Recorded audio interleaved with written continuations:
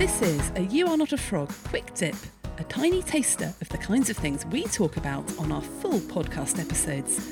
I've chosen today's topic to give you a helpful boost in the time it takes to have a cup of tea, so you can return to whatever else you're up to, feeling energised and inspired. For more tools, tips and insights to help you thrive at work, don't forget to subscribe to You Are Not a Frog wherever you get your podcasts.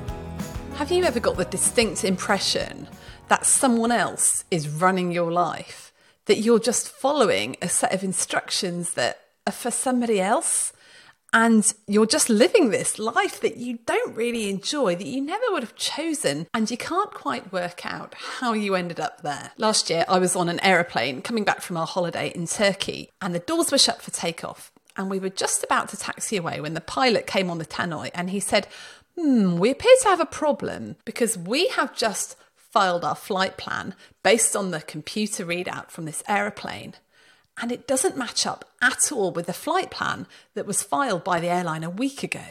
We're going to have to investigate. So, amid much sighing and waiting and huffing and puffing, 20 minutes later he comes back onto the tannoy and says, it seems that when they filed the flight plan a week ago, they forgot to put on a payload. They forgot the fact that we were going to have passengers, that we were going to have luggage, and this plane does not have enough fuel to complete the journey that we want to make. It's not going to make it to the destination. And at the time, I was just struck by how similar to life that was.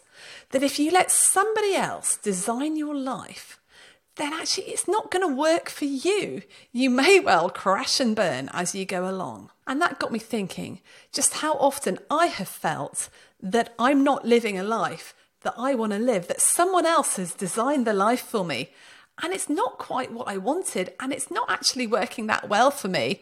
And more to the point, I might not get to the destination because I haven't got enough fuel on board, and it just doesn't suit me. And it's very, very common in the coaching world for us to get completely obsessed with goals. What do you want to achieve? Where do you want to get to? Because society seems to be obsessed with achievement without actually thinking, how am I going to get there?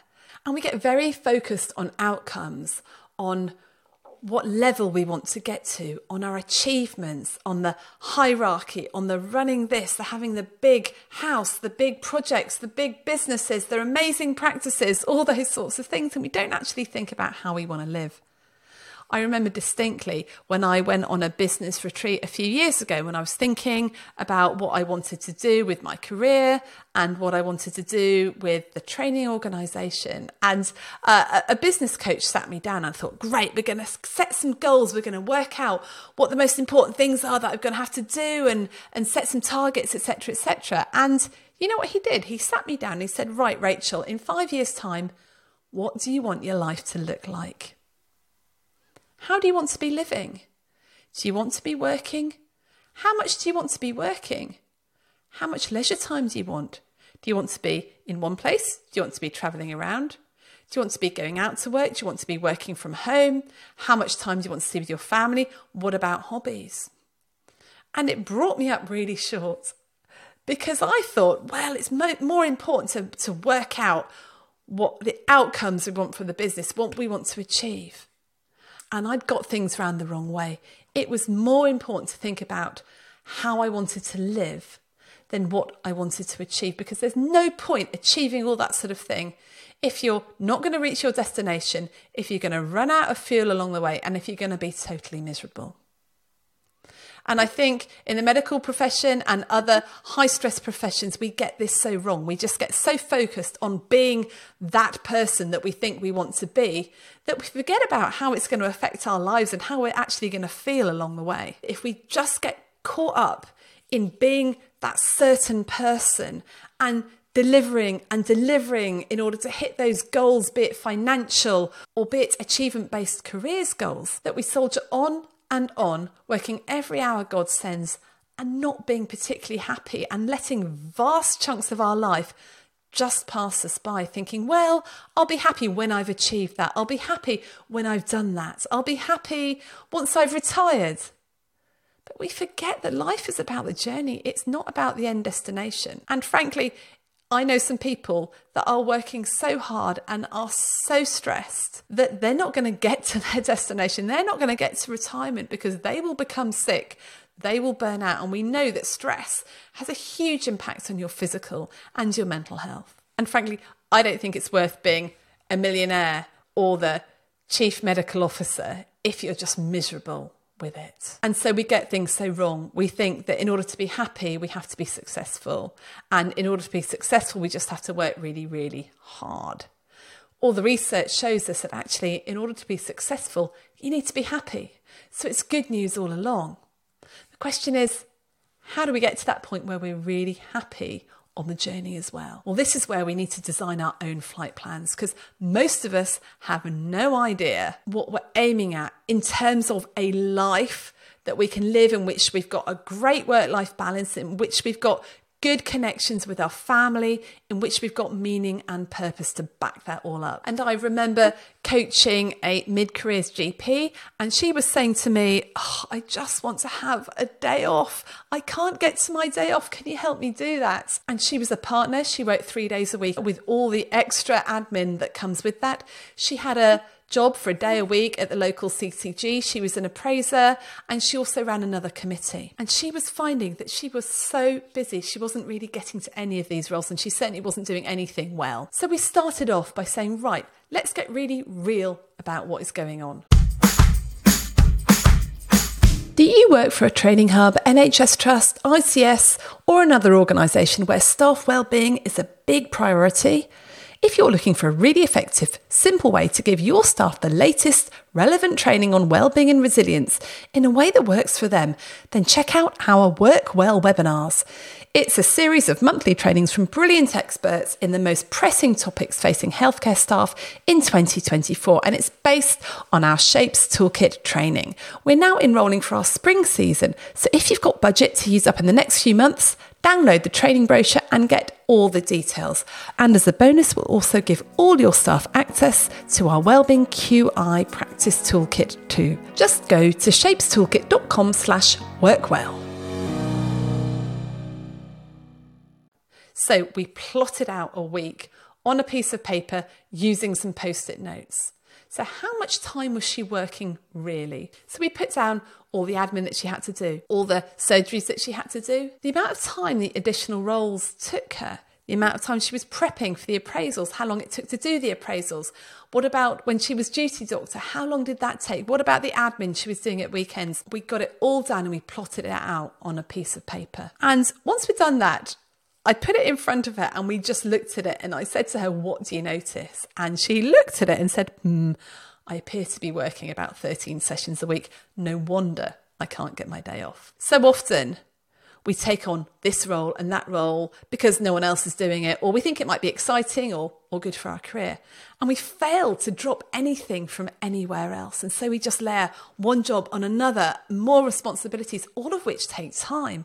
And what ends up happening is you're just trying to do this stuff off the corner of your desk and spending all your time at the weekends just catching up on stuff that you didn't manage to do. So what did we do next? Well, we did this exercise again, but this time we talked about the ideal week and we plotted out what an ideal week would look like. Now, on a side note, quite recently, I was in a training workshop and we were asked to think about what our lives would look like if we got everything that we wanted, everything that we needed. And so I was just picturing what would it look like if I could wave a magic wand, if I'd won the lottery, if I had everything I could possibly want or need. And you know what? My life didn't look that different, but what did look different was I had more time and space. I wasn't rushed. I wasn't hurried. And loads of us think that we'll be happy when we get more money, when we achieve more. But actually, it's not really money we need. It's time and space that we need. Now, this is good news because you are in control about how you manage your work and how you manage your time. And this was very, very similar for the partner that I was coaching. We looked at what her ideal week looked like, and she was able to put in exactly how much clinical work she wanted to do, the sorts of roles that she wanted to do, what she wanted to do in her time off, hobbies, when she wanted to see her family, spend time with her kids. And that new week looked very, very different from the week that she currently had. And what we were able to do is put these side by side and just compare and contrast them. And at which point I said to her, well, what do you want to do now? And she looked at it and it became really obvious that she just had to drop one of the roles in order to get some time off. Either that or continue doing what she was doing. The problem is, if you continue doing what you've always done, you're always going to get what you've always got. And that's the problem if we continue to let other people design our lives, other people tell us how many sessions we ought to do or how much money we've got to earn, and not think about this and think, how much do I really need and how do I want to live? Then we are playing to someone else's tune the whole time, and we're constantly chasing happiness that we're never going to get because it's someone else's idea of what we should be doing. And often we're not focusing on the things that will truly make us happy. So for me, it would be having a spacious life, having time to spend with friends, to create stuff, not always being nose to the grindstone. So if you find yourself on this journey of life, feeling overwhelmed, feeling exhausted, feeling a bit miserable, thinking that your life just seems to be piloted by somebody else, and it's time to file your own flight plan. Look at the current flight plan and think to yourself, is this what I would have chosen? Is this what I want? And get really realistic about how much time you actually have and how much work you actually have. Once you've got realistic, get imaginative, get creative. Think, how would I love my life to look? If I could wave a magic wand, what would I do? If I won the lottery, what would I do? If I was giving some advice to my best mate, what would I tell them would be good for them? What would I say? That is how you ought to live. And plan it out. Look at what changes are needed in your life. Now, I don't think anyone is ever going to get to the completely ideal plan of their life because things crop up. We have other responsibilities. We have things that we will choose to do. But getting as close as we can, surely, is one of the ways in which we can ensure that we are thriving, that we can survive the day job and we're actually enjoying our work, we're enjoying our lives, and we are not feeling constantly that we are on a hamster wheel or chasing our tail and never doing any of the stuff that really makes life worth living. So in the show notes, we have put a link to the Thrive Week Planner. This is a tool that I used when I was coaching this doctor, and it really, really helps you to get clear on how you want to live. Now, I try and do this every 3 months or so to make sure that I'm not going too far off course and I can do these little course corrections all the time. Because if you don't know your destination, how I want to live, as well as what I want to achieve, then you'll find that you're not happy, you're living somebody else's life. But if you can get super clear on what a great life, a great journey will look like for you, then you'll start to become aware of the choices that you've got. You'll start to know what to say yes to, what to say no to. You'll feel happier, you'll feel more in control, and ultimately this will be better for your patients, for your colleagues, for your friends, for your family, and for you.